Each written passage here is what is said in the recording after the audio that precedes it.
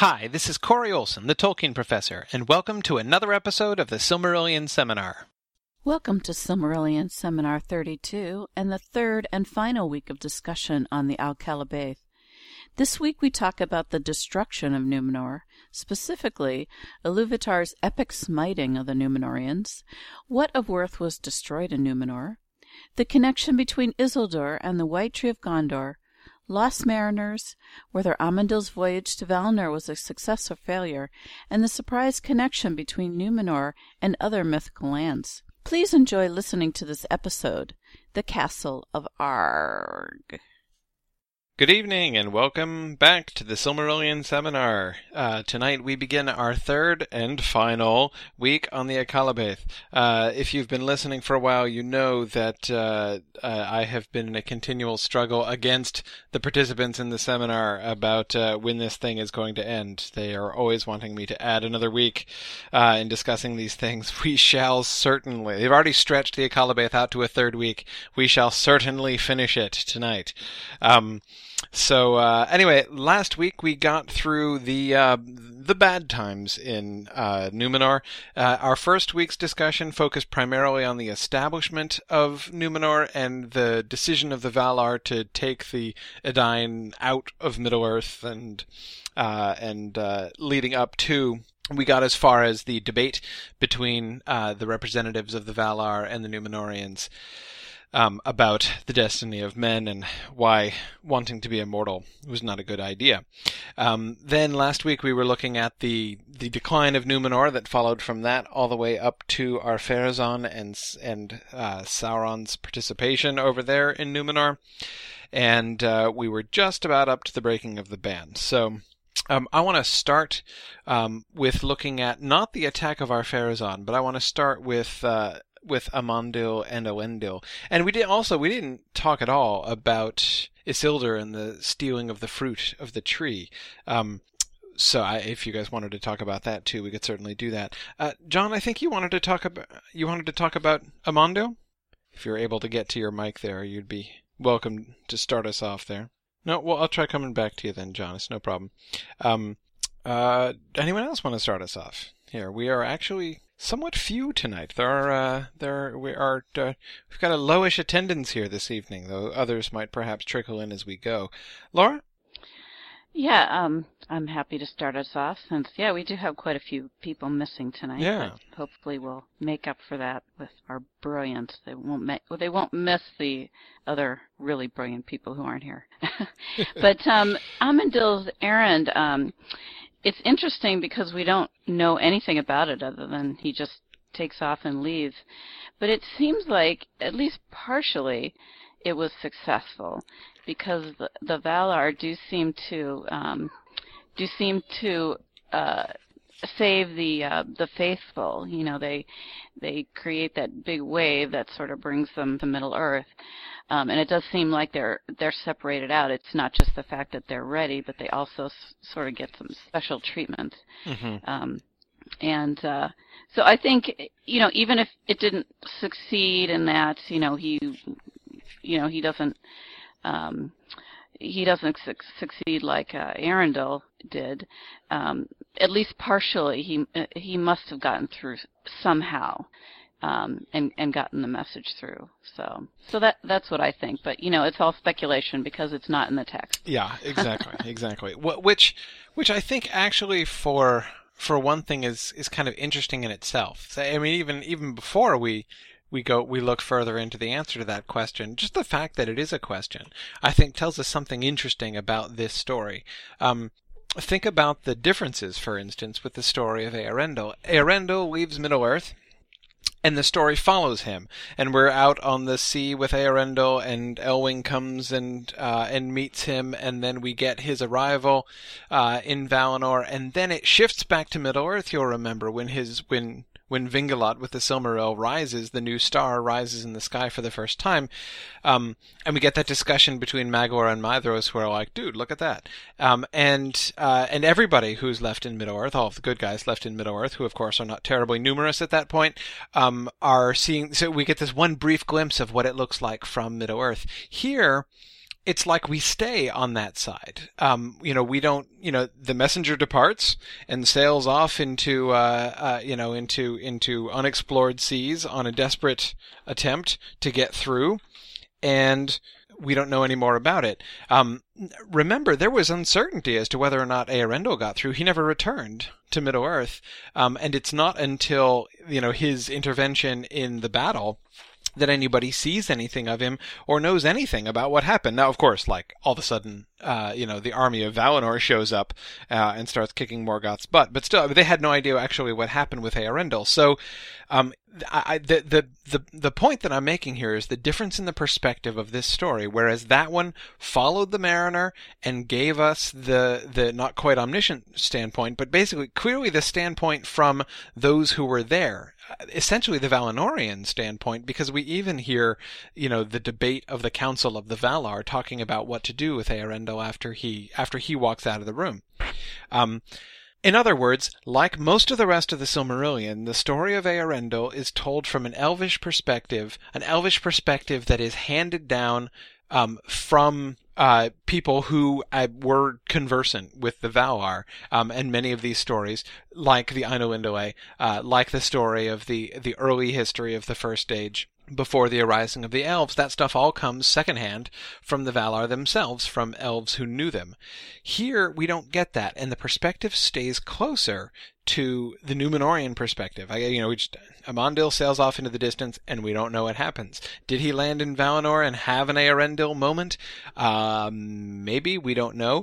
That's a question that's really left open, not just by the sort of mystery of his disappearance and, Laura, as you point out, what could certainly at the very least be taken as indirect evidence that he did get through, based upon the fact that Elendil and his people were saved. But that reminder that we get there at the bottom of 279, but whether or no it were that Amandil came indeed to Valinor, and Manwë hearkened to his prayer, by grace of the Valar, Elendil and his sons and their people were spared from the ruin of that day. So again, the question is floated, whether it happened or not, we don't really know, but so that, I think, is sort of an interesting reminder. But again, there have been a couple moments in this story, that is in the Akallabêth, when I've asked the question, or we've been kind of thinking about, what perspective is this from? Is this an elven story, or is this actually a human story told from the human perspective? Are we supposed to understand that this story is basically given to us by the survivors of Númenor, handed down amongst, the generations of Númenorians in Middle-earth, and that's where this story comes from? Or is this another elven story? And I think that this moment, the uncertainty of what happened with Amandil, is an interesting possibility anyway, to suggest that maybe this really is an actual a human Númenórean perspective story rather than an elvish story, and is therefore somewhat different from the rest of the Silmarillion. But anyway, that is a long digression about not even the full question. Corey, Jordan, go ahead. If that's the case, then how do we know the ending of this story, where they get to Valinor and they land their ships and they're crushed underneath sand?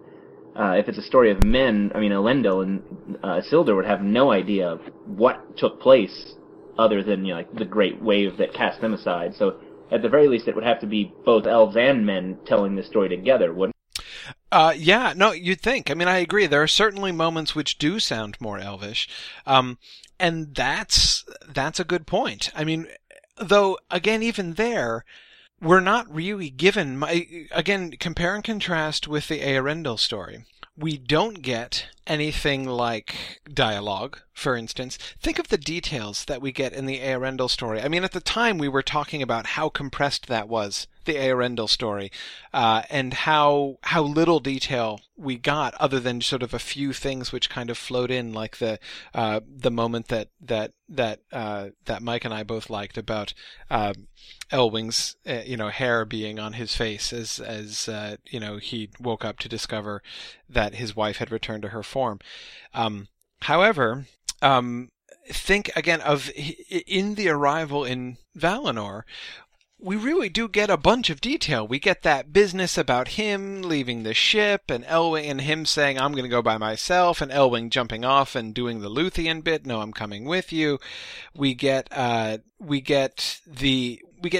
We get, his exactly the path that he travels, and looking around in the strange sort of moment of anticlimax when he looks around and the place looks deserted.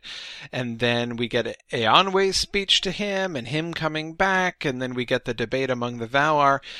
All we get with Ar-Pharazôn are the general trend of the story there. That is, we get, the fact that the ship sailed and they surrounded Tol Eressëa and they landed and they didn't meet anybody because the elves had withdrawn, and then whammo.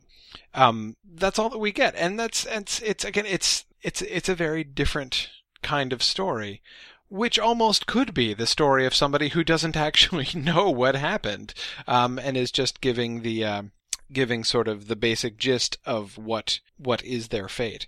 So I don't know, but I do think that it is an interesting point. Chris, you wanted to add to that? Yeah, just an observation. We do, as far as what perspective that the story might be told from, or different parts of the story, we do get a little bit of information of Ar-Pharazôn and the kings and his army. So it might imply that some information got back, probably by way of the elves, to Middle-earth to convey that part of the story.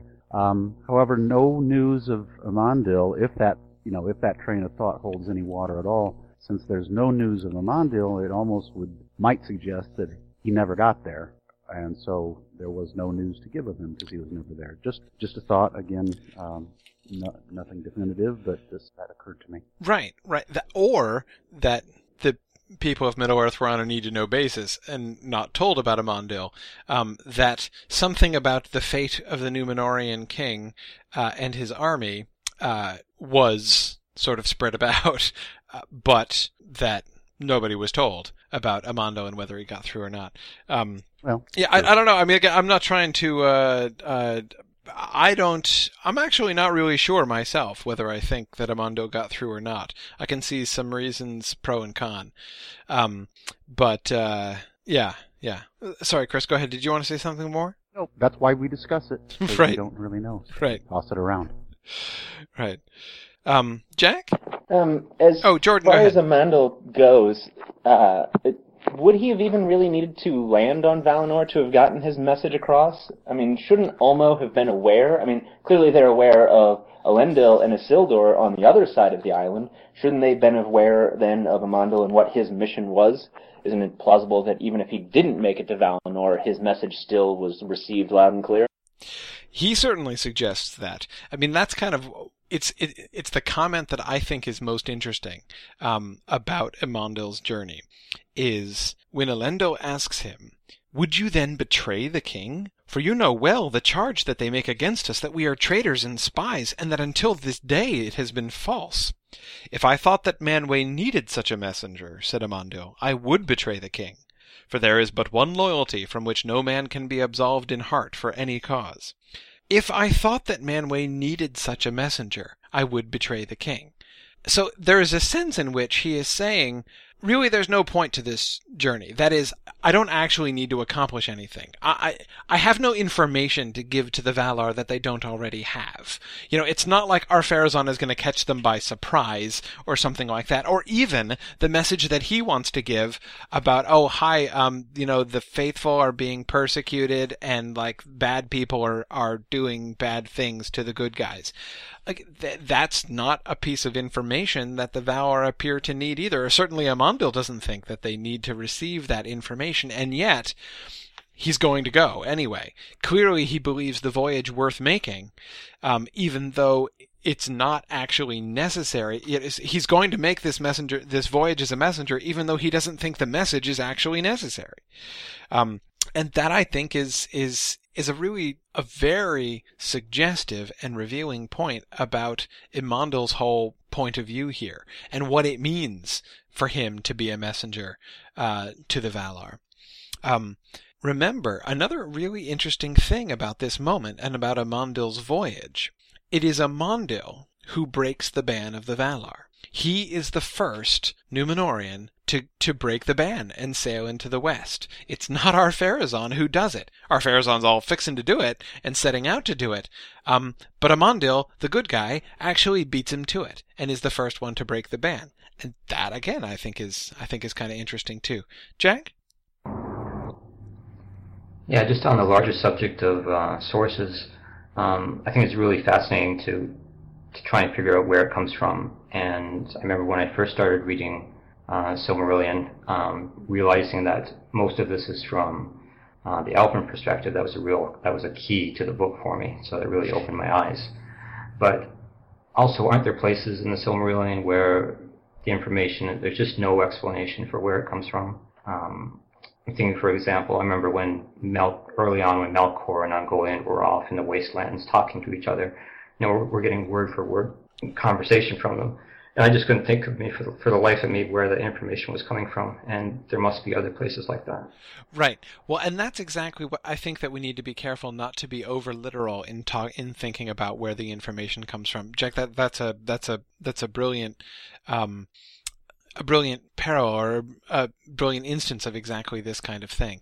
When we say where it comes from and who's reporting it, it's not to say that like somebody was there with like a digital recorder, or like somebody was in the bushes taking dictation when Morgoth and Ungoliant were speaking.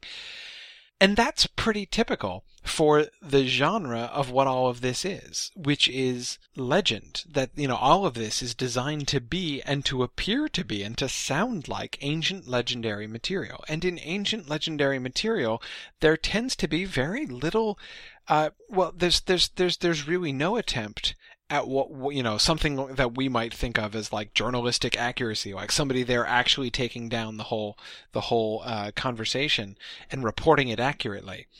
When two characters speak to each other in legends and epics and things like that, it's not like, and this is what they said word for word, but rather we know that Morgoth and Ungoliant spoke. We know that they collaborated and that they came into Valinor together. So here I, the bard, I, the teller of the tale, am going to give you a conversation between Morgoth and Ungoliant to give the sense of their conversation, of the pact that they made to join together in order to destroy the trees.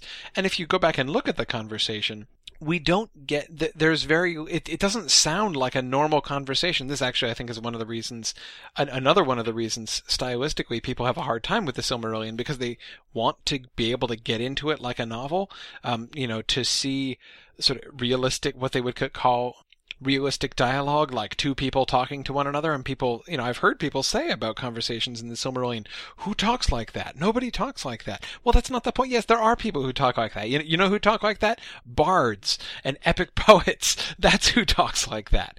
And that's what it is. So in that conversation, it's not like, Morgoth and Ungoliant hanging out.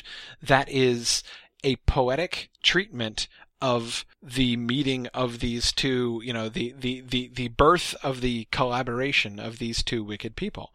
So similarly, when we get, and the same thing could be said, the same explanation, I think, could be given, to some extent anyway, of the debate among the Valar over the fate of Eärendil, for instance. We know that this must have happened. We know that they must have talked about this. We can tell because we know that this is what they decided. And, here is kind of what it might have looked like, or here is the sort of the gist of that. Anyway, so I think it's an important thing to keep in mind when we're looking at, who is saying what and who is relating what, because there don't actually have to have been eyewitnesses. And again, that's where I come back to what we get of Ar-Pharazôn's attack on Valinor. If this were actually, if we were being given an eyewitness account, if we were being given an actual description of what happened, I think it might well be very different.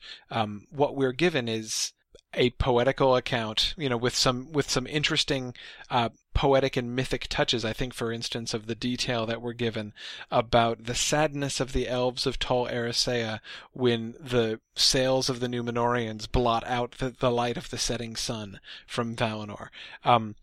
But these are not exactly realistic details. In the sense in which we would expect them in a realistic novel, or the kind of up close account that we have gotten on some occasions at various points in the Silmarillion.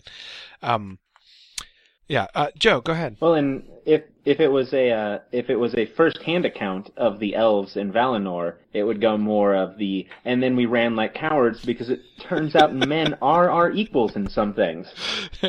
At least the Númenóreans, who have been gaining physical stature and power anyway for a long time. Yes, I prefer to think of that as a tactical retreat on the part of the elves. Basically, they're doing what the Valar is doing, which is clearly everybody on the Valinor side doesn't want to fight this fight, and doesn't actually want to have a war with the Númenóreans. I do think that, as we talked about before, as Tolkien suggests in one of his letters, the Númenóreans, they could have done some serious damage had a war been had battle been joined, but I don't think it is merely fear of losing. Again, as we see reflected in the response of Manwë and the other Valar. But we're getting ahead of ourselves here. Joe, go ahead. All right. I don't really have a definite stance on whether Amandiel made it and lived or not. But you see this other times throughout the book, like when Huor is talking to Turgon. He says, "With the eyes of death I say this," and Amandiel says something similar. He says farewell to all his household as one that is about to die. He said, "May prove that you see me never again." All this and all that. Gives us a goodbye speech, and then and it says further down the next paragraph, "Men could not a second time be saved by such an embassy, and for the treason of Númenor there was no easy absolving." Now, this makes me lean more towards the case that he didn't make it, but I guess you never know. It just seems like more of a definite, he definitely wasn't going to survive it. Because whenever you see someone speak like that in the Silmarillion, it never ends well for them. Right. There is something of the this I say with him seeing with the eyes of death as Huor does in the Fens of Serech. Yeah. No, I think he's definitely going to die one way or the other, and I think that to me the main difference there. You think about the differences between Amandel's situation and Eärendil's situation as messengers. Eärendil shows up as the representative of the Edain and the Eldar in Middle-earth, because of course he's both. He's half and half by blood. And he is the lord of, all of the survivors together. But he really is speaking on behalf of everybody. That is, all the good guys. Yes, we're all being oppressed by the enemy, by Morgoth and his servants, but all the elves and men who are left in Beleriand, I'm speaking on their behalf. Amandil, of course, isn't. And the biggest difference is that Amandil is basically, if he is appealing on behalf of Númenor, well, he's not actually representing Númenor. Who does he represent? He represents the faithful, but as we know, the faithful were a minority in Númenor, and by now are a really small minority in Númenor.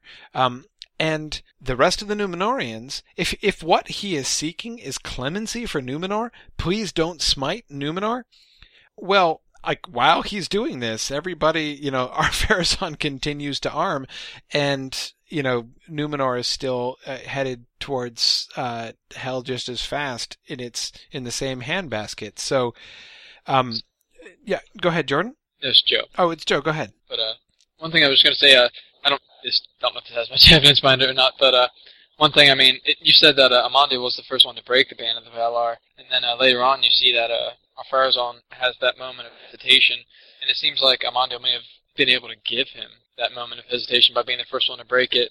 Maybe since it was already broken, maybe he kind of took the blunt of the Valar, like, all right, we're going to go ahead and die, and when Pharazôn comes over, he'll have the chance to do what he wants. That's really not very thought out very well. It popped into my head. Yeah. Yeah, no, I mean, I think that, I do love that moment too when Ar-Pharazôn hesitates. And it is, there's something almost not quite comical, but almost comical. And it's like, I'm about to break the ban of the Valar, and it's like, dude, actually the ban of the Valar was just broken, like, a few hours ago.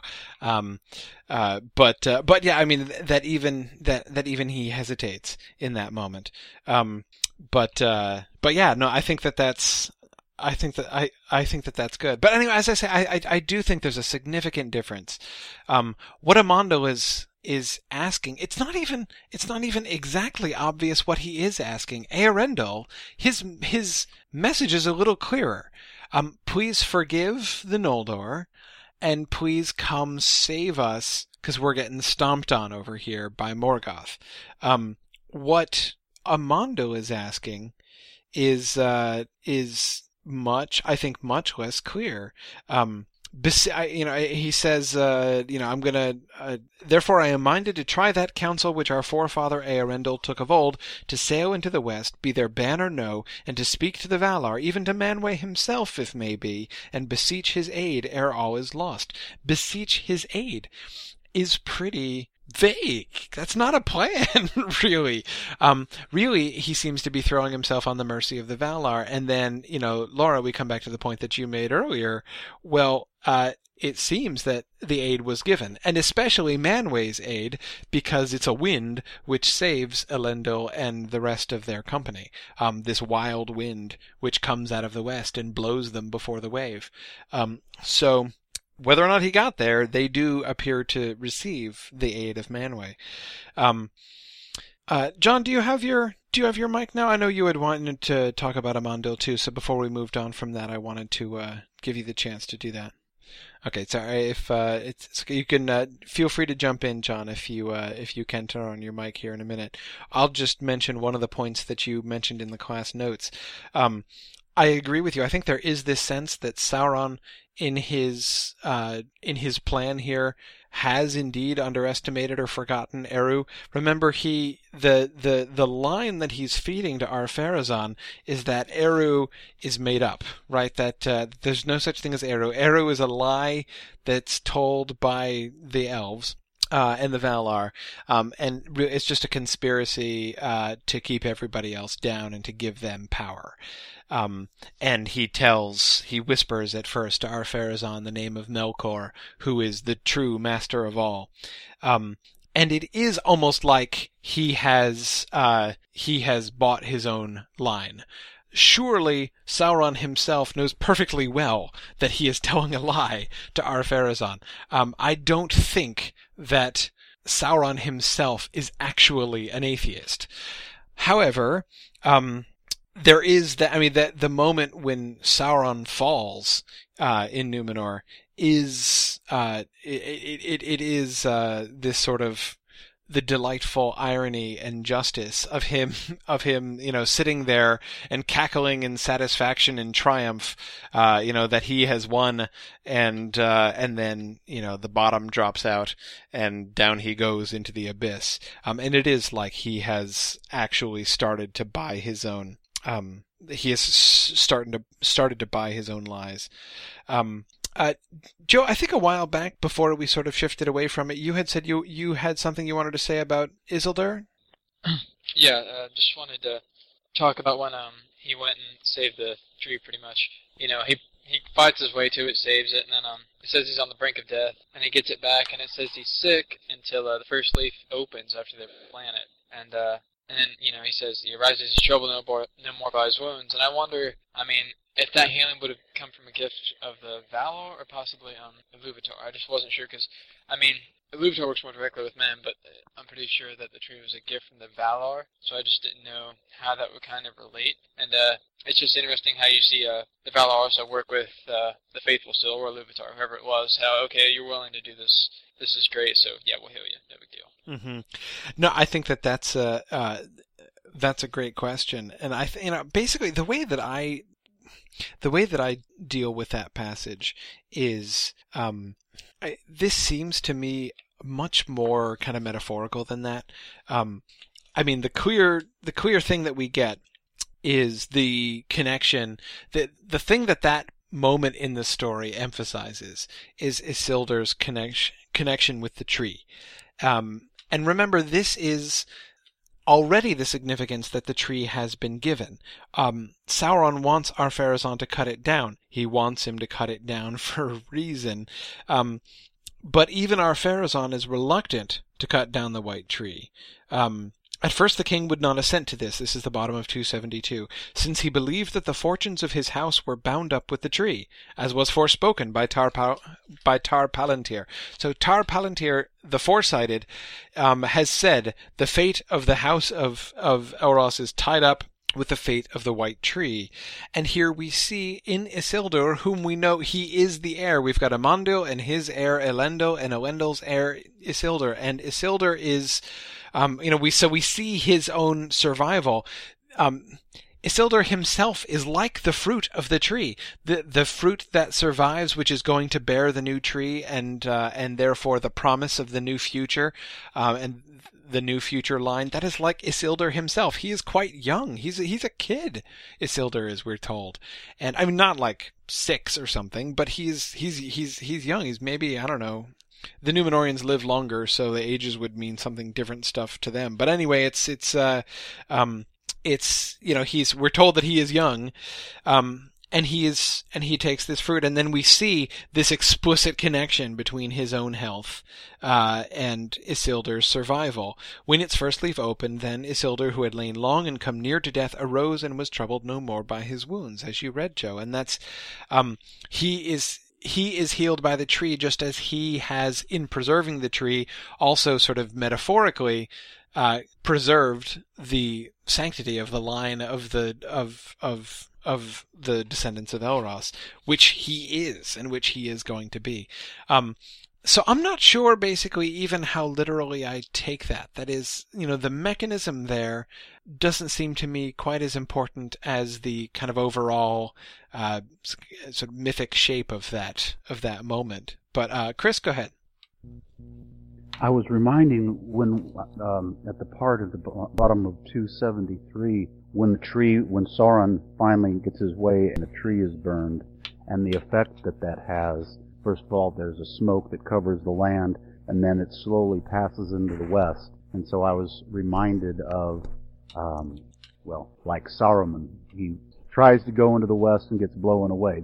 It's almost like the tree is a being in and of itself, the way its essence or spirit, whatever you want to call it. They just say it's smoke, but I found it very evocative of the other of things that go into the west. That's a wonderful point. I'd never really thought about that before, but it's true. It's like the unquiet spirit of the tree of Nimloth. Looming above Númenor, itself like a portent. And then, as you say, it's hard to ignore when you pay attention to it, that it is, that slowly it passed into the west. That's a great point. I mean, I think that's a really neat way to think about that passage. It's like Nimloth, as you say, almost like the spirit of Nimloth returning back where it came, into the west.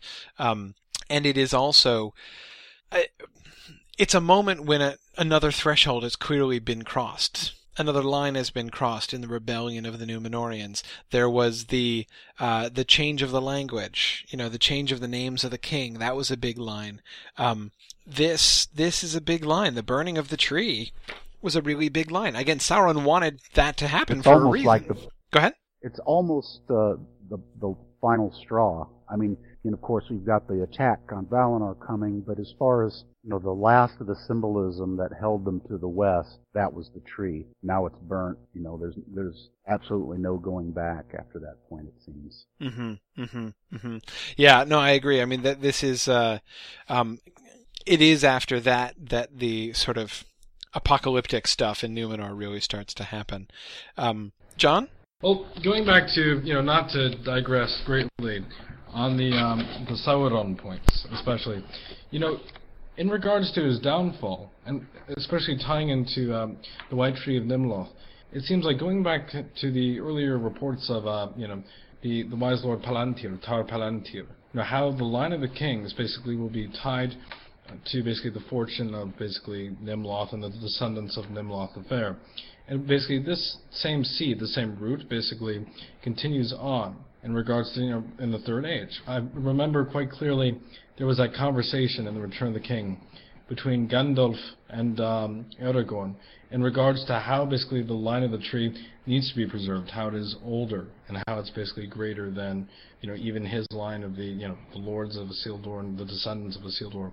And the fact that Isildur is here mentioned in that kind of detail, and that one little segment, because later on, especially in something the films have done, to Isildur's character, is after his fall into the Lord of the Ring, we don't basically get a untempted Isildur in that adaptation. And here we basically get an early version, early basically sketch of his character, where we have almost like a three-part family dynamic here. We have Amandil, who essentially sets the standard for wisdom. Then we have Elendil, who's carrying on the same torch, and after him Isildur. And with basically this kind of dynamic working together, we get the sense that this minority, the faithful, has a voice. That's what I feel, especially artistically. The fact that it actually does have a voice in the text is different from, for example, a wide description of Ar-Pharazôn at the ending, where he wavers upon his invasion of the Undying Lands. And that's why I think it holds precedent in the text.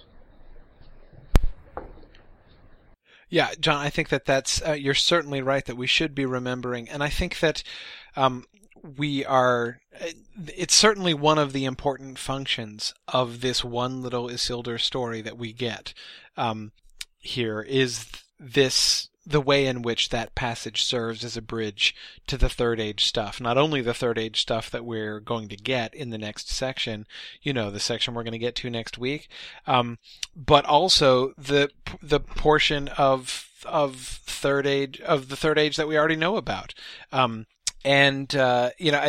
Isildur has been part of the story from the beginning. That is part of the Lord of the Rings story, which, the Silmarillion is put together with the assumption that everyone who reads it is going to have read the Lord of the Rings. It was of course published posthumously, and even when Tolkien was working on it in his later days, it was still after the publication of the Lord of the Rings and in response to the popularity of the Lord of the Rings that publishers actually became interested in publishing it. So it's sort of, in that sense, presumed that we know that story, and therefore that this reference to Isildur is going to really resonate with us, and that we're going to be able to see the seeds not only of the kingship, but, John, as you say, to see, knowing what we know of Isildur, which is not only his taking of his defeat of Sauron ultimately, but also his taking of the ring and of his at least struggling with the temptation of the ring and his being betrayed by the ring. It does give this moment a little bit of a taste of tragedy, because we know how his story is going to end, and seeing it start this way, I think, puts it in a context which I think is really interesting. But good. Well, let's go on to the reaction of the Valar. Oh wait, Mike, you had I actually have Jordan, go ahead. One thing quickly on Sauron before we hop ahead. Sure. I don't think we talked about it last week. Well, first of all, when he says, like when we talk about how he's an atheist, but obviously not, I don't think he could have possibly expected Iluvatar's actual interaction with the world, because we've never seen that before. But besides that, one of the things I found really interesting, and I don't think we talked about it last week, was that Sauron still, when he's like telling Numenor about, like the great dark master, he's telling them it's Morgoth, which seems sort of bizarre that he's still that loyal to Morgoth, even though you would think at that point he'd be like, hey, who's the master of the dark? I am. Right. And instead is, clearly saying like, oh no, there's someone out there much more powerful than me, and he's coming back. And I don't know if he really believes that, or if he's just so loyal that he won't say anything bad against Morgoth. It's a great question. I mean, I was, Jordan, it's funny you should say that. When I was rereading this earlier today, that was the thing that really jumped out at me reading it through this time. And I was asking myself exactly that question. Isn't it interesting that Sauron at least still appears to be faithful? It's hard for me to imagine that he really is just like so devoted that he is, that he's still acting that way out of pure selfless devotion. But he is not elevating himself. Now, again, I think there are lots of things that could potentially be said about that. You could say, well, it's strategy. I mean, right? I mean, he's just, if he just sets up to say, like, actually, I am God, you should be worshiping me right now, that's, sort of a lot more obvious, and going to be a lot more suspicious. Whereas if he seems to be giving secret knowledge, and even, of course, secret knowledge that does have some power behind it. We know that we're told at the end of the Quentis Silmarillion that not only does Morgoth still exist, but that his power is still felt in the world. And doubtless Sauron will remember, and we know he has been making capital out of the fact that men have always feared the dark. And, the Númenóreans, in one sense, as we described, the story of the Númenórean culture at the beginning is this rising up out of darkness and into light. However, it's still there, and sort of the memory of it in a sense is still there. So maybe he's just like, he thinks this is the best way to get it done. We do see that moment when he's defying the lightning and men call him a god. So it's not at all obvious to me that getting himself deified isn't perhaps in the long-term plan, even though that's not his initial move there. But all of those things said, I still think that that's a fascinating thing, given the context back in the Valaquenta, when we're told that the only thing that made him less evil than Morgoth was that for a while he served somebody else and not just himself. And so at the very least, we're getting a kind of echo of that, which I do think is kind of suggestive, even if it's still out of fear, that Sauron, is not yet going to go around and just kind of ignoring or writing off Morgoth completely, because, someday he might come back, and what if he wins, and then Sauron wants still to have a job after that. So yeah, I think but I do agree that that's a really interesting passage. Moving on to the actual downfall of Númenor and the response of Iluvatar, Mike, you had a style time moment that you wanted to do. There was a paragraph you wanted to read? If you'll indulge me, it's the paragraph where Tolkien lists all of the things in a sort of summary sentence that are lost when Númenor slides down into the sea. Then suddenly fire burst from the Meneltarma, and there came a mighty wind and a tumult of the earth, and the sky reeled, and the hills slid, and Númenor went down into the sea, with all its children, and its wives, and its maidens, and its ladies proud, and all its gardens, and its halls, and its towers, its tombs, and its riches, and its jewels, and its webs, and its things painted and carven, and its laughter, and its mirth, and its music, its wisdom, and its lore. They vanished forever. That is a fantastic sentence. Now, you were particularly interested in the colon there at the end? Yeah, I'm wondering what's going on with the colon that separates the list of, sort of what made up Númenor versus what happened to it after the colon. And I'm also interested in the sequence of how things are listed there, starting with children and ending, or maybe culminating in a way, I don't know, with legend and lore. I'm sorry, wisdom and lore. Yeah, it is. This is a really fascinating sentence to look at from a couple different things. We start with the fire bursting from the Meneltarma, and the mighty wind and tumult of earth, and the sky reeled, and the hills slid. So we've got this, the whole. We of course know the significance of the Meneltarma. That was the holy place to Eru, the only place of worship that is explicitly described anywhere in Tolkien's work, and it's exploding in fire, which is not a good sign. And then we have what starts to, it's just going to be we're just going to have this apocalyptic description. Oh, wind, earthquake, the sky reeled, the hills slid, okay, everything was destroyed. And Numenor went down into the sea. And if we got a period there, it would still be a pretty cool sentence, but not all that much sort of interesting. But then, Mike, now starts the part of it that you were really focusing on, right? With all, the with all, what exactly went down with Numenor? Its children, its wives, its maidens and ladies proud. So we've got the people first, and these are, of course, the people left, because all of the men and warriors have gone over to Valinor. And it is an interesting progression. Children, wives, maidens, and ladies proud. Gardens and its hills and its towers, its tombs and its riches, its jewels and its webs and its things painted and carven, its laughter and its mirth and its music, its wisdom and its lore. They vanished forever. And they're clearly in sets, right? You've got its people, its buildings, essentially, its architecture. Gardens count there because those would have been designed and laid out as well.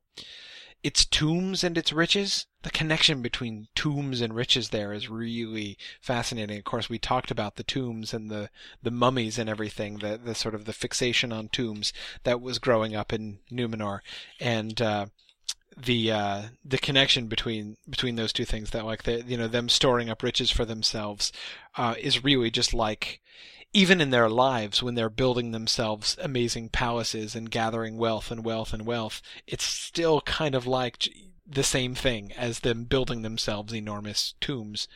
And then specifically, its jewels and its webs and its things painted and carven. Now hang on, why did we just go from riches to jewels? They're in two different sets. Its tombs and its riches, its jewels and its webs and its thing.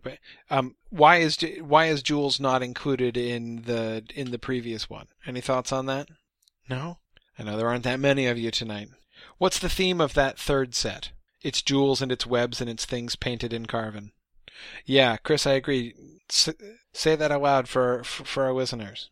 Art is what I was thinking of. I think of the Noldor, making the jewels. I mean, I don't know the Numenorians didn't, but it kind of fits in with the rest of the sentence then, if you think of things that are artistic. Yeah, definitely. And that's why I think the riches, at first, this is clearly a bad thing associated with their tombs. That seems to point to basically the sort of pointless vanity, even self-destructive vanity of the Numenorians vanishes forever. But also its jewels and its webs and its things painted and carven, the works of their hands. They made some pretty awesome stuff.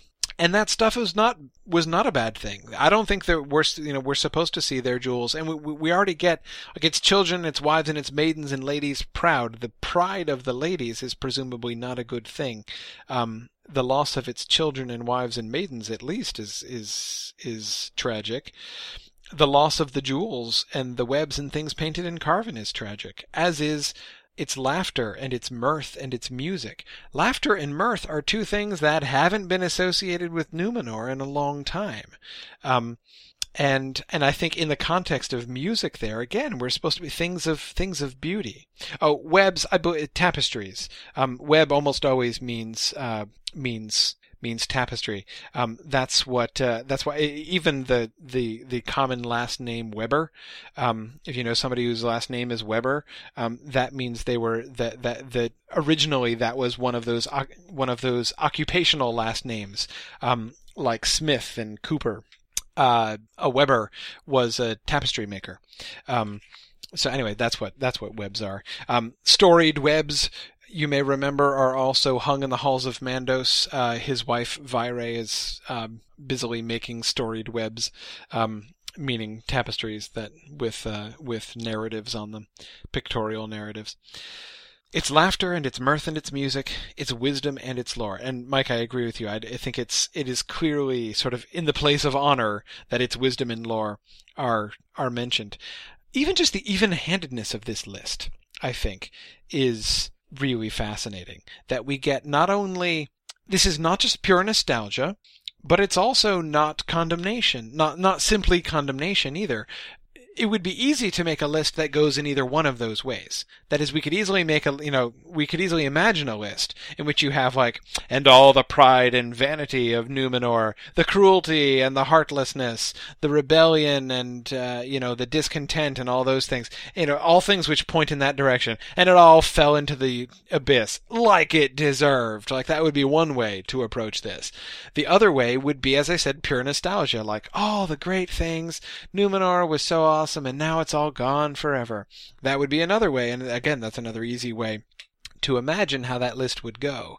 But to do it the way that he does, to recognize both of those things, their tombs and their riches and their ladies proud, at the same time as we get their children and their mirth and laughter and music and wisdom, is to really show a more balanced picture than we've seen of Numenor in pages and pages, when we've just seen it continually sliding into corruption for so long. We get this brief memory of, not only was it not all bad, it was really quite good, though corrupted, and all focused on tombs and riches at the end.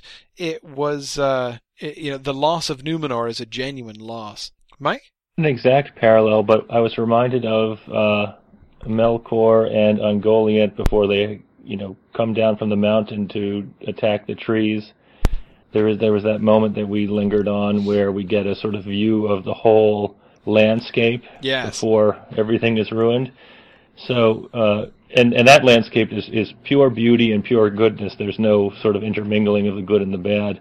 But sort of the same spirit here, that we get one final opportunity to take it all in before it's destroyed.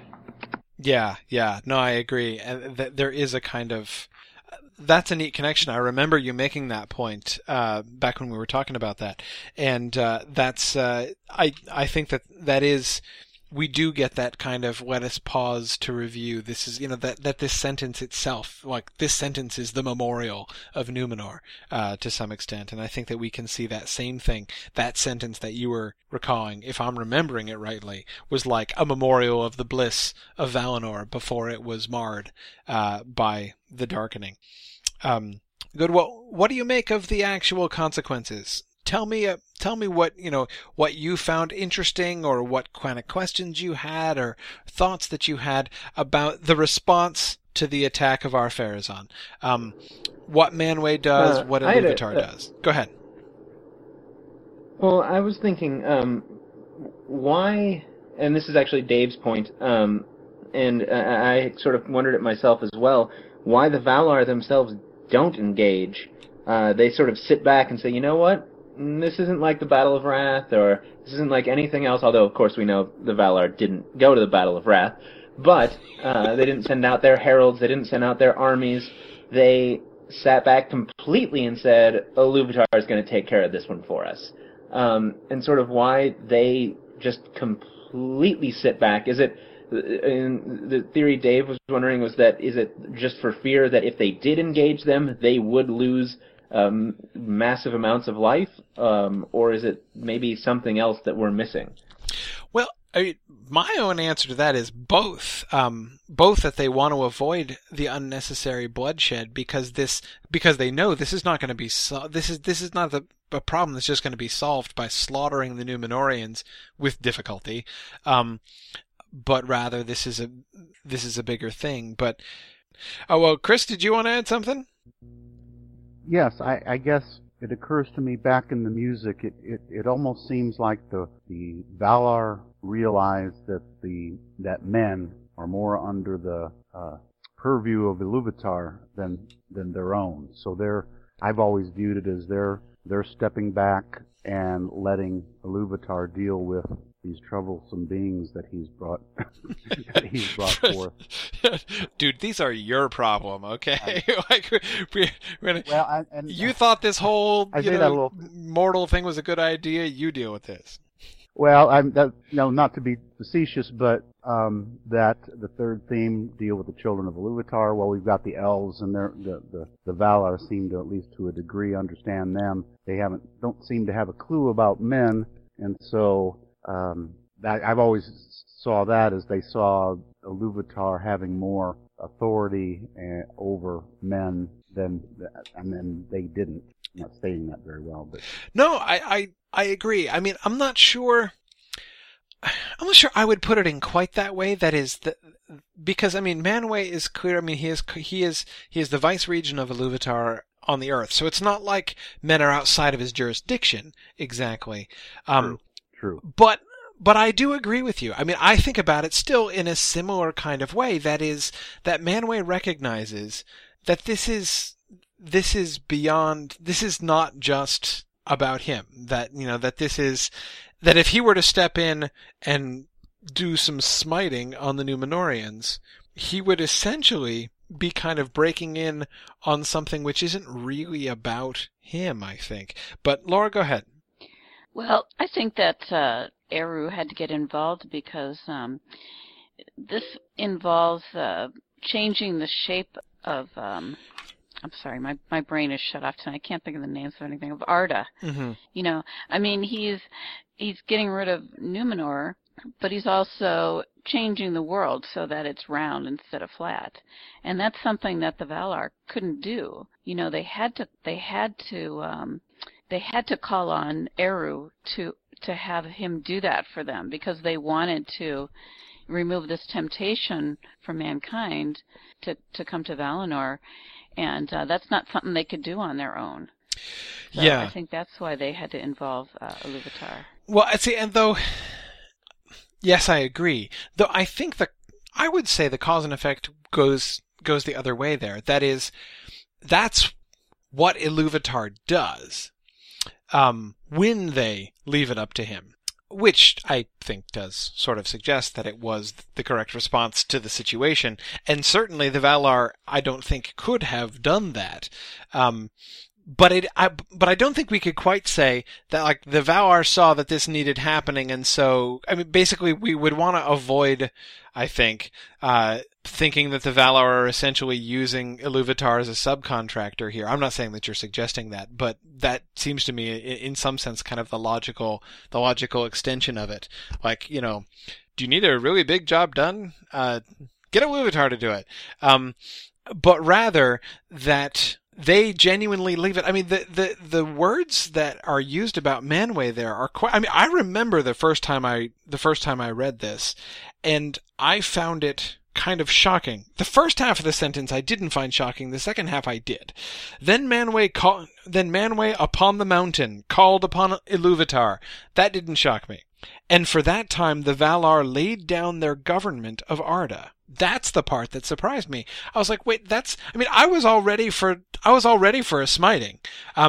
Especially with the whole, there's almost the equivalent of smack talk going on between the Valar and the Númenóreans, right? The Númenóreans are all, literally talking smack, like yelling outwards to the west, and making various discourteous and rebellious gestures in the direction of Valinor.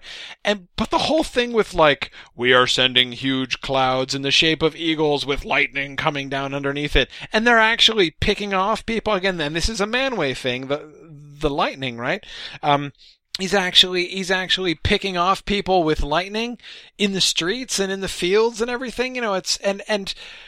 It's hard not to read that as Manwë, calling out, not calling out the Númenóreans, but telling the Númenóreans, like, hey, you want a piece of me? Look here, you want a piece of me? This is what it's going to be like. And so when they come over, when the response of the Númenóreans to that is basically, yeah, bring it, tough guy. We're coming to you, and we're going to take you down. I was ready for the Valar to give them the whooping that they richly deserve. And that's not what I find. Instead, what I find is, Manwë's response is to set aside his authority, to lay down their government of Arda. They just leave it entirely up to Iluvatar. They say, hey, you take over. You decide what is best to do. In a sense, they're submitting themselves to judgment. They're just appealing this case to the higher court, and clearly submitting to Iluvatar as well, laying down their government. Now, apparently, Eru gives them their government back again, he doesn't. If this is a letter of resignation, Eru doesn't accept it. It seems.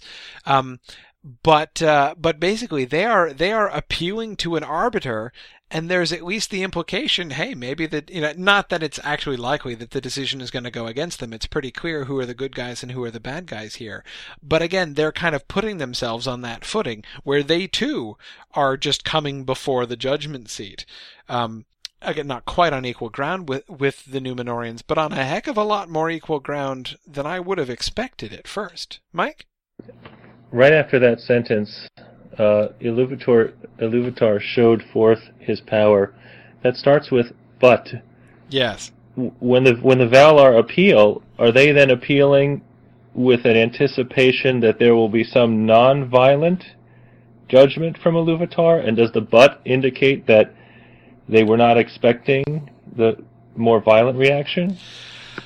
I think that's exactly the kind of observation I've come to expect from you, Mike. I agree that "but" is really interesting. But Iluvatar showed forth his power. The thing I get from that "but" is certainly that this is not what they expected to happen. I don't know if it's not what they wanted to happen, but it's certainly not what they expected to happen. But Iluvatar showed forth his power. This is why I don't think that they were angling for what happened. I think that they are as surprised as anybody else at the quite remarkable measures that Iluvatar takes here to separate Middle-earth from the Valar. And the point that I've made before, the point that I have, that I make in my Tolkien class when we get here, is what Iluvatar does is take the ban of the Valar and make it permanent. Make it now it's not just I'm going to rely upon your will to resist the temptation to sail into the west. I'm going to expect you not to sail into the west. This is what the Valar do with the Númenóreans. You could sail into the west, but don't. And Iluvatar is saying, okay, I'm taking that choice off the table for almost everybody. There will still be a straight road, and maybe somebody, there's still the opportunity for the occasional sort of eucatastrophe. But by and large, I'm slamming that door shut. And the ban of the Valar is going to be made absolute in ways that the Valar themselves don't make it. Basically, and this then comes back to also what I think is, the other reason to me that Manwë's response here makes sense.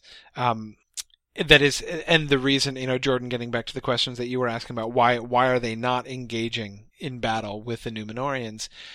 Ultimately, the Númenóreans are pretty well deluded by this point, and they've been fooling themselves for some time. They think that they are coming to attack the Valar. They think that the Valar are their enemies. But that's because they've convinced themselves, and Sauron has helped in the convincing, that the Valar are keeping the land of eternal life selfishly to themselves and trying to deprive men of it, and have therefore, by some conspiracy among the Valar, kept men down in enforced mortality. But we know that that isn't true. Men are mortal because of the decision of Iluvatar, and as it is described in the Silmarillion, the gift of Iluvatar to men. As the Valar try to explain to the men during the debate back in the middle of the Akallabêth, look, this is Iluvatar's plan. You are actually fighting against Iluvatar. So basically, Manwë is recognizing in that moment, you know what? Actually, though they're saying lots of rude things to me, and they're actually trying to attack us, and their fight is not with us. This is not really a quarrel between the Númenóreans and Valinor. This is really a quarrel between the Númenóreans and Iluvatar himself, because what they are upset about is death. They are upset about the lot that Iluvatar has given them in life, and they are trying to break that. That's the ban that they're really breaking. It's not really the geography thing, not so important. What is really important is that they are trying to break the limit that Iluvatar has set on their existence. That's what they want to do. So, since this is between them and Iluvatar, let's, let Iluvatar and them step outside and take care of this themselves. And we see what happens. Whammo! But it's not just the whammo it's not just a violent response. It's not just an epic smiting of the Númenóreans. I mean, it is. But, of course, it's much more than that, too. And ends up being much more complete and much more, well, I was going to say global, which of course it is. Yeah. Jack?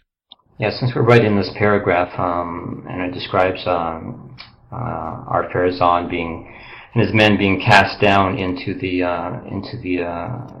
caves of the Forgotten. I'll bring this point up now for Dave. He mentioned in the notes. Was Ar-Pharazôn getting what he wanted but twisted in immortality in this paragraph? Oh, absolutely. Yeah, I think it's a kind of a delightful thing. They do get what they're looking for. That is, they, in a sense, are going to live forever. I mean, they're put into this suspended animation, which it's impossible to me not to connect it with the desire that the Númenóreans have had all along. Hey, look, we're going to live forever. Isn't this awesome? Okay, well, actually, less awesome than it is not exactly how we pictured things. Yeah. Elizabeth, go ahead. Oh, well, just kind of along that same point, when I was reading that particular sentence about the Númenóreans being imprisoned in the caves of the Forgotten, and this is kind of a stretch, I know, but it made me think about a parallel with the Return of the King and the Oathbreakers, and how they're also kind of stuck in this kind of imprisoned purgatory until they fight this battle to release them with Aragorn in that final battle. And I thought it was a really interesting sort of parallel moment that the Númenóreans broke that ban, whereas the men of the Haunted Mountain, they broke their oath with Isildur. I thought that was kind of interesting. I agree. I think that's really neat. I've never thought about those two together before, but once you mention it, it does make a lot of sense. As you say, they're not exactly the same. The oath breaking is clearly very different from the rebellion of the Númenóreans in some ways, but I agree, that sense of suspended animation. Of course, the chief difference, I would say, is the fulfillment, right? There is still this, once the Oathbreakers, that is, once they fulfill their oath, they can have peace. Whereas the Númenóreans, it's not at all clear that they're gonna ever really get peace, because they, in some sense, have actually exiled themselves from peace by the choice that they made to rebel in the first place, and more, the choice that they made not to be content with their lot. If you make your choice not to be content with your lot, you're not gonna have peace at all. But I agree. I think that connection is a really fascinating one. And I'd have to think about that more. But no, that's very cool. Chris? It's a strange thought. It talks about them being imprisoned until the last battle. Mm-hmm. Now, the last battle comes, and all of a sudden there's this enormous Númenórean army that presumably is released. I think somebody asked this in the document. Whose side do they fight on? Do they redeem themselves by fighting on the side of the Valar and the good guys? Or are they so ticked off from having been imprisoned for millennia or ages and ages, they go over to the dark side? So it's just kind of an interesting thought about what mindset are they going to be in when they wake up. Yep, I agree. If I had to guess, I would say they're going to be given a choice as to which side they're going to fight on.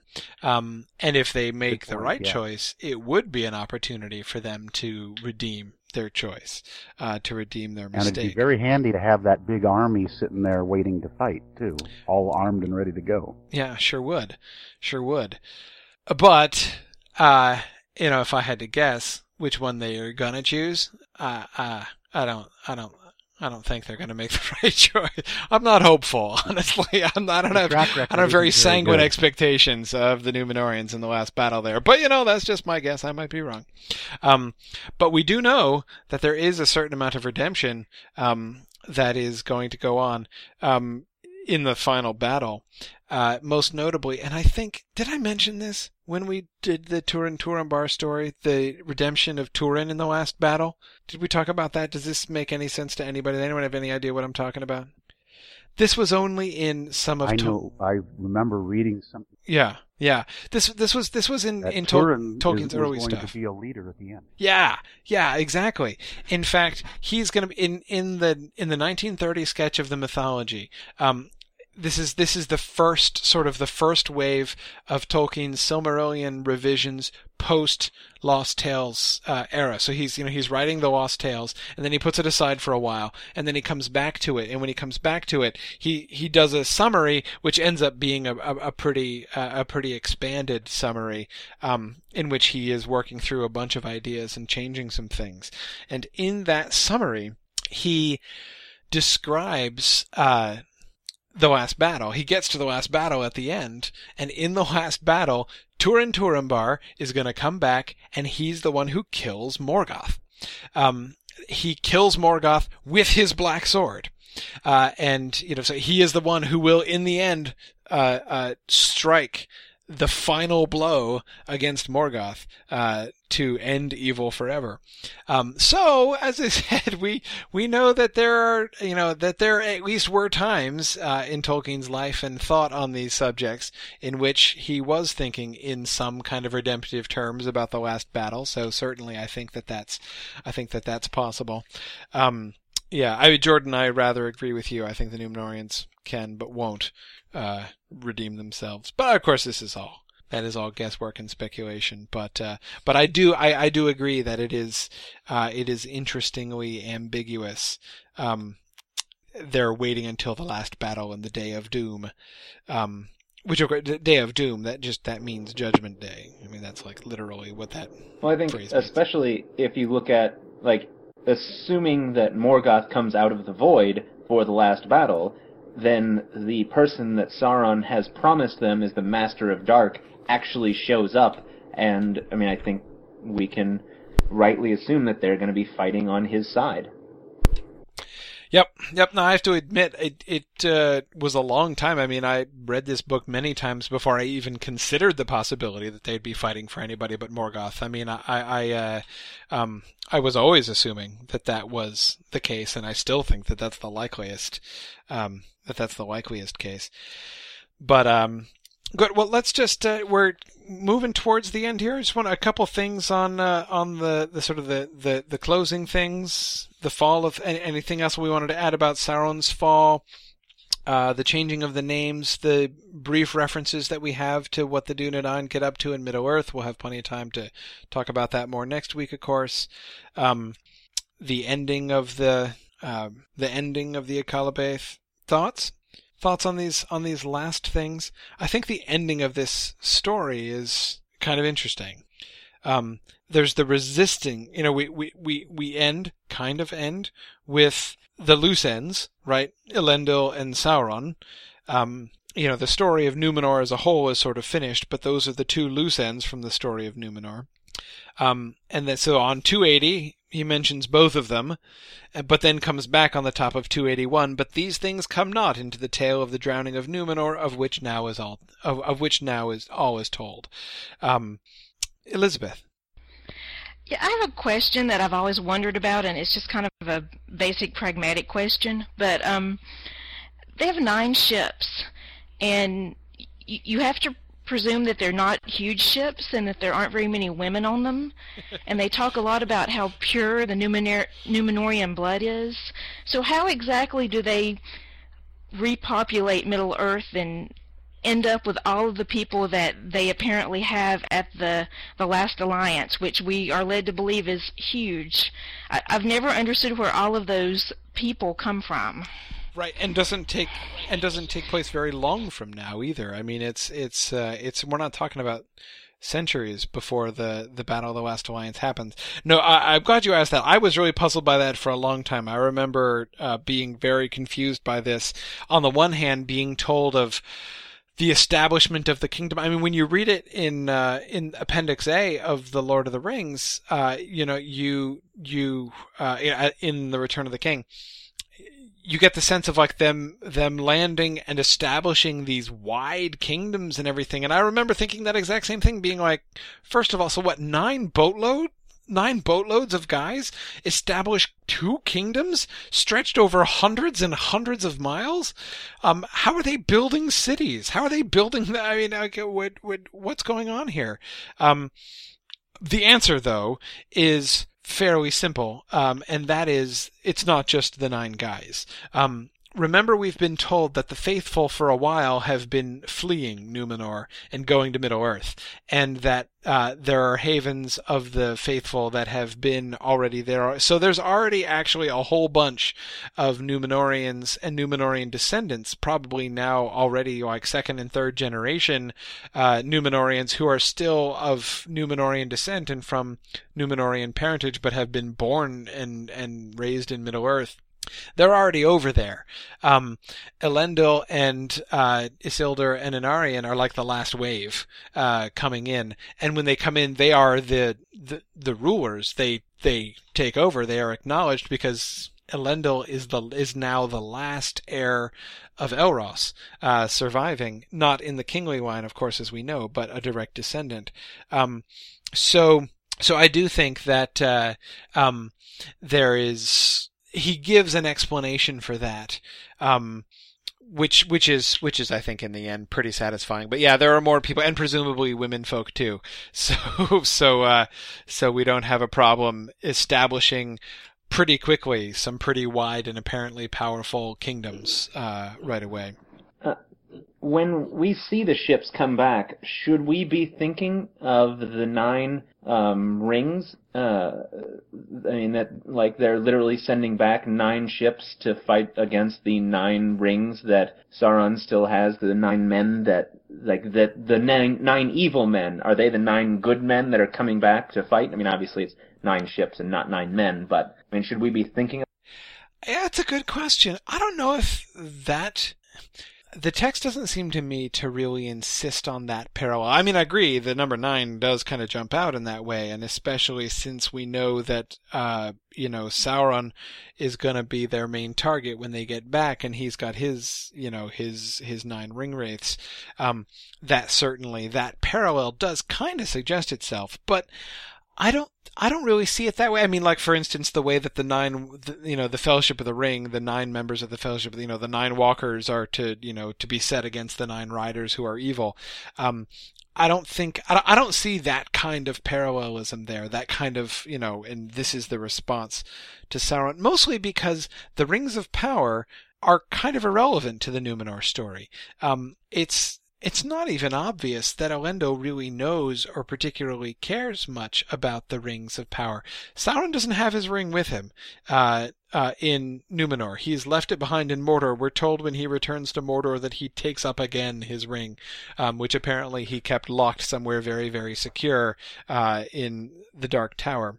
But yeah, he's the rings themselves have not yet really worked their way into prominently a central role in the story of Elendil and the Numenorians.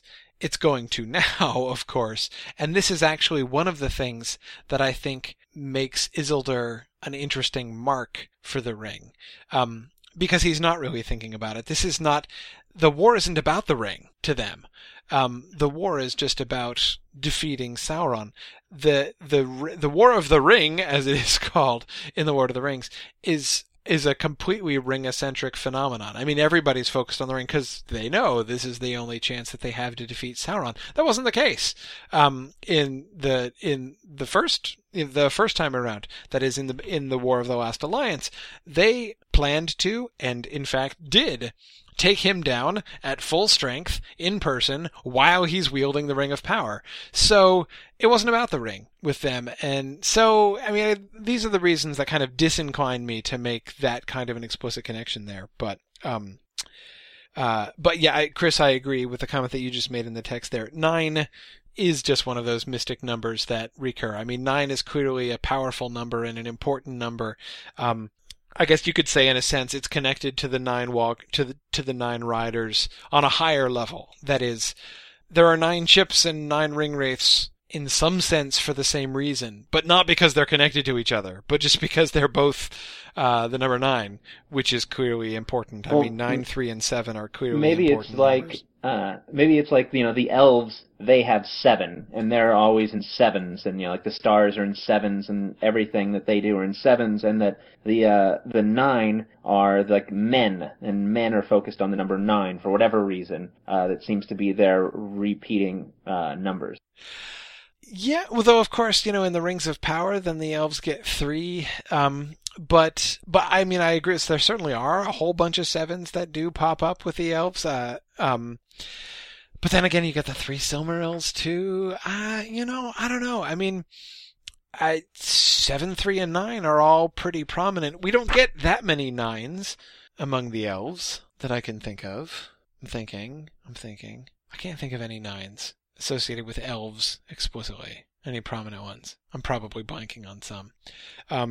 But anyway, I mean, there are, yeah, I mean, I'm hesitant to assign any sort of that specific of a meaning to it, mostly because I don't see the pattern that clearly. Because there clearly are 7s that are important, to the men. Cause you're right, Jordan, there were 7, Palantir, and the symbol of the House of Elendil is the 7 stars too. So 7s are clearly associated with the humans, as 7s, as you say, are frequently associated with the elves.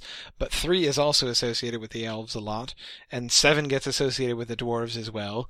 So I mean, it's kind of, it's a little too all over the place for me to really kind of put my finger on it. But it's pretty clear that those numbers are themselves important and interesting. Treebeard has 7 toes. I mean, it's all really important.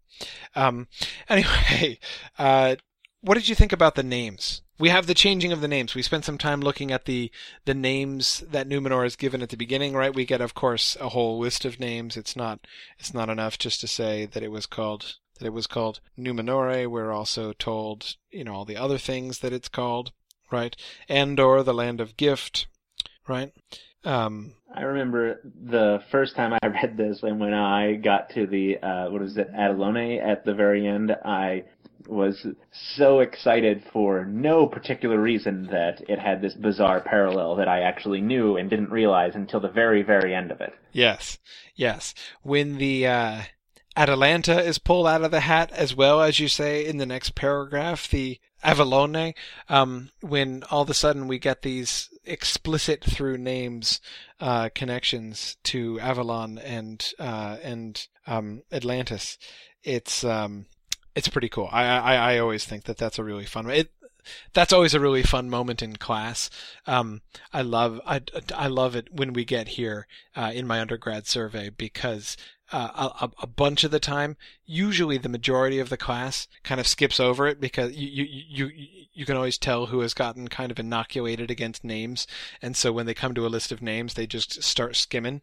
And so I'll go back and draw their attention to those particular names, and it's always a really cool moment, because the students in the car is like, oh, it's a fun light bulb moment there. Laura? Well, this is kind of a different thing than you were talking about, but at the very end, at least in my edition, which is the illustrated edition, there's 3 paragraphs that are indented differently than the rest of the tale here. So, why is that? Do you know? Or are all the editions indented, or is it just mine, or is that just a printing thing? No, that is pretty standard for that passage.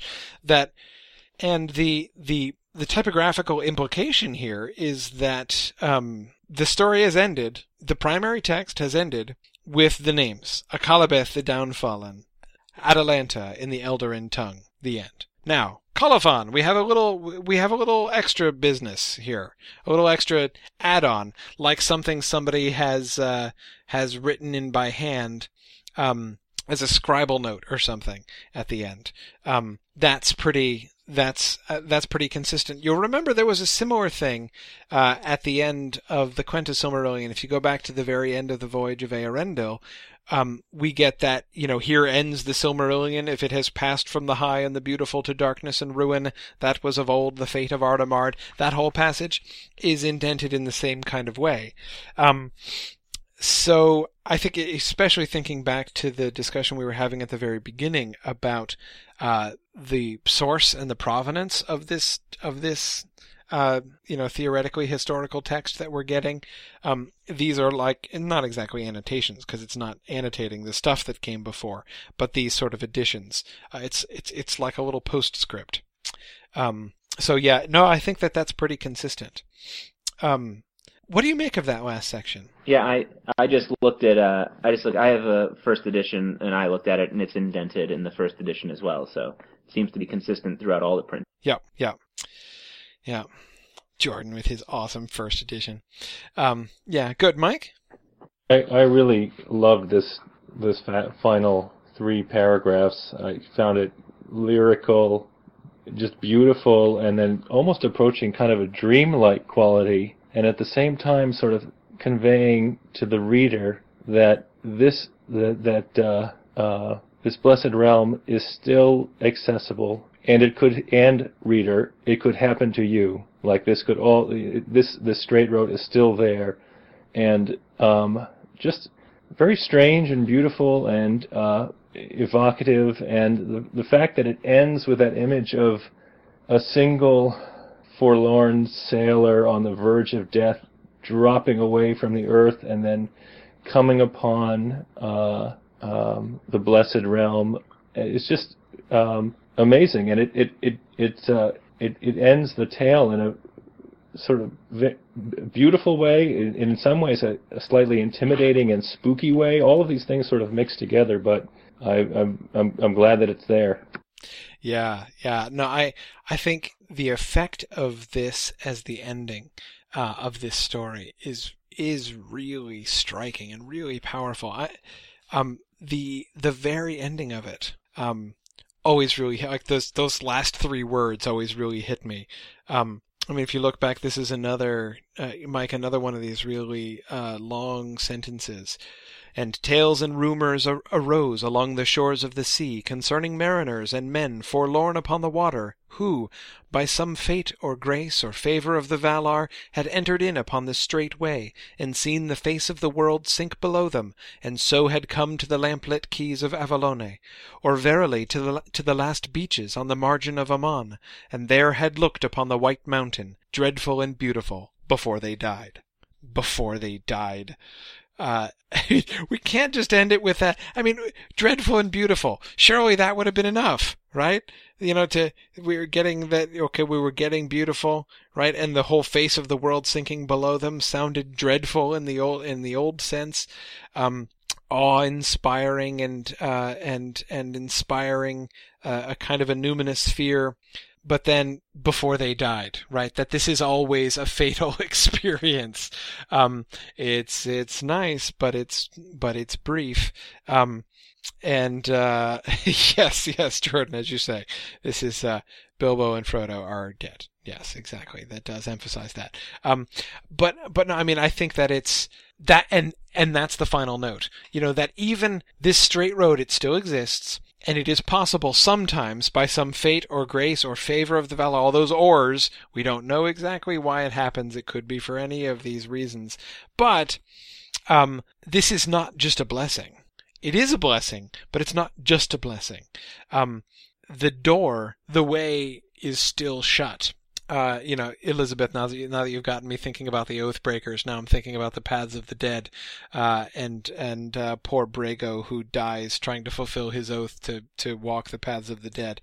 The way is shut, and even those who are permitted in don't really make it, and they don't find immortality by any sense. In fact, quite the contrary. Laura?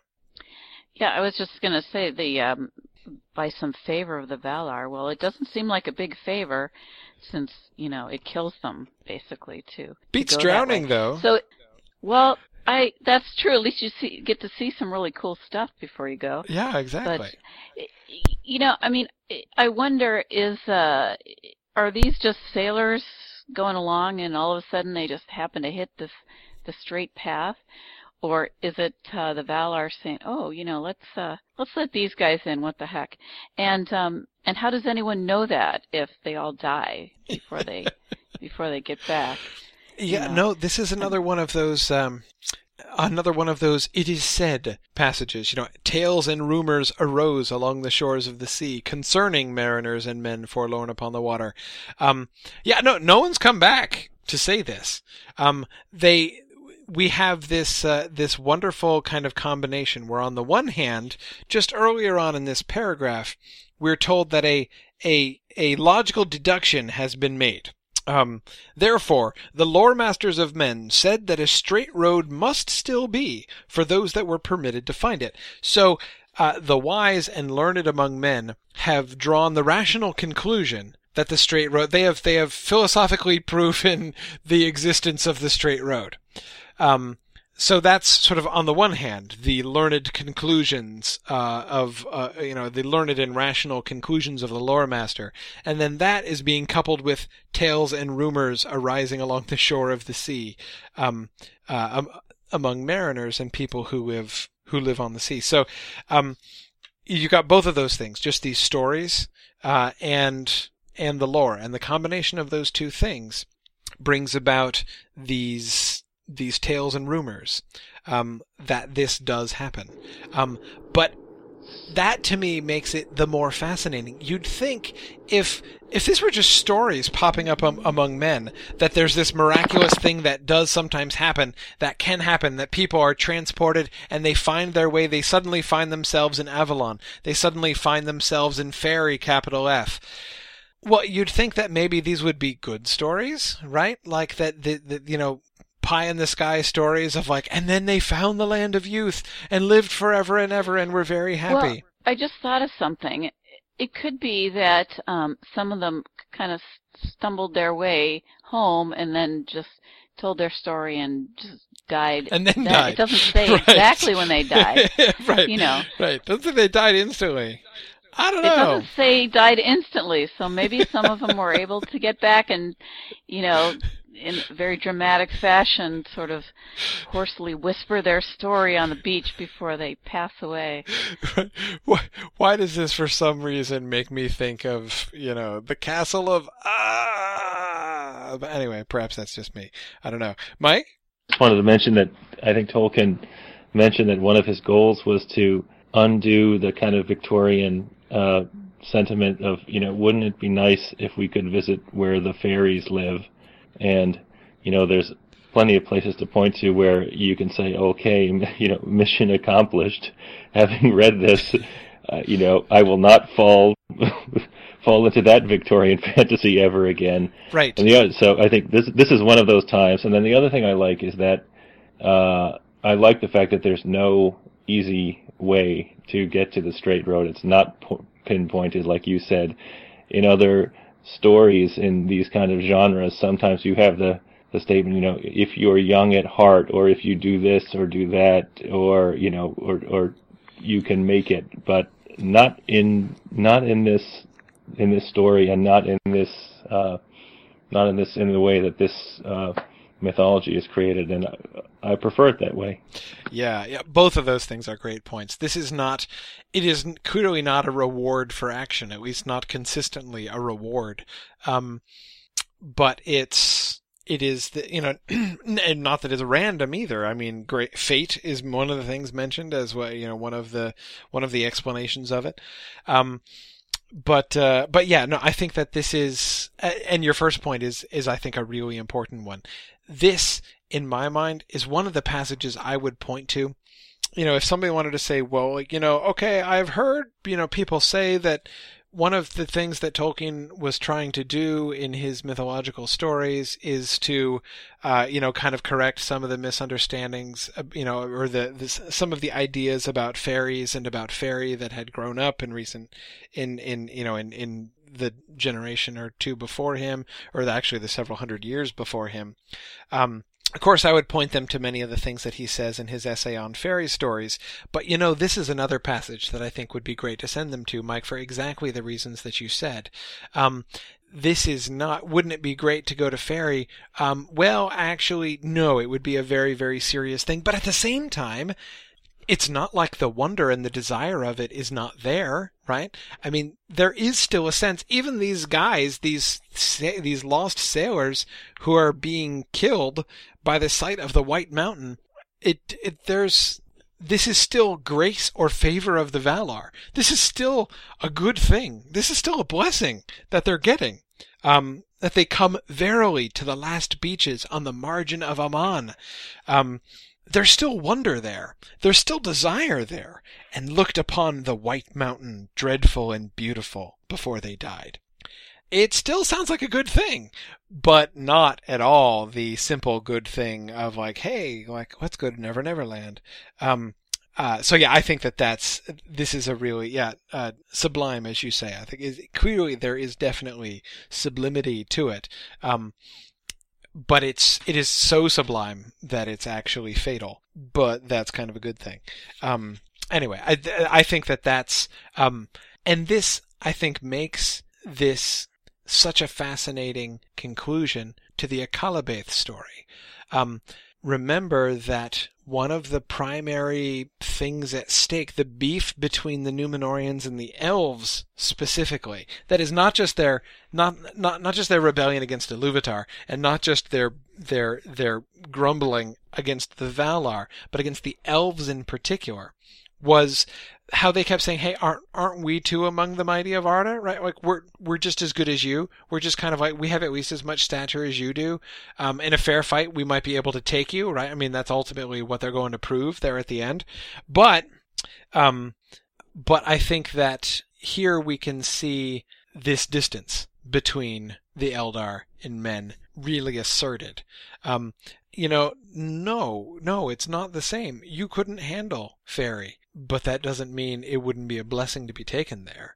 And so you get both sides of that asserted. But again, that gap, that distance, just like Ilúvatar bending the earth and making the ban of the Valar permanent, irrevocable, and almost absolute, we see again the gulf, literally, between men and elves being asserted here at the end. And there isn't any more of this, hey, we're the same and we're all, we're just, we're alike and on the same terms, you and I, elves and men. So I think that's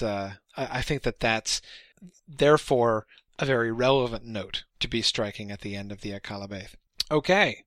We did it. We finished the Akallabêth, and next week we will go into Rings of Power in the Third Age. I know that some of you want to do a lot of comparison. I know particularly I briefly saw earlier on Dave and Jordan conspiring to prolong our discussion of these, 20 pages almost indefinitely. I really don't want to do that. We're not actually doing our survey of the Lord of the Rings yet. As I've said before, I do plan to do a Lord of the Rings seminar. I want to go through the Lord of the Rings in great detail, but that is not yet. That is not what is going to be starting next week. What I particularly want to be looking at when we go to Of the Rings of Power in the Third Age is especially how this fits into the Silmarillion context. We're going to be given some background and then a very short summary of the Lord of the Rings here. But clearly this is all being told in the context of the last stage of this story that we've been reading about. We get a long section on the first age, and then we get a short chapter on the second age and a short chapter on the third age. How does it fit? In what sense, how does seeing this larger context from the first age perspective help us to understand or contextualize the events of the Third Age, which we've already gotten in lots of detail in the Lord of the Rings. So anyway, that's where we're going to head with that. So thanks everybody for joining us again, and I look forward to our discussion next week. And that ends the last session on the Alcalabaith. There's more to come, though, so look for the next episode. Thanks for listening, and Godspeed.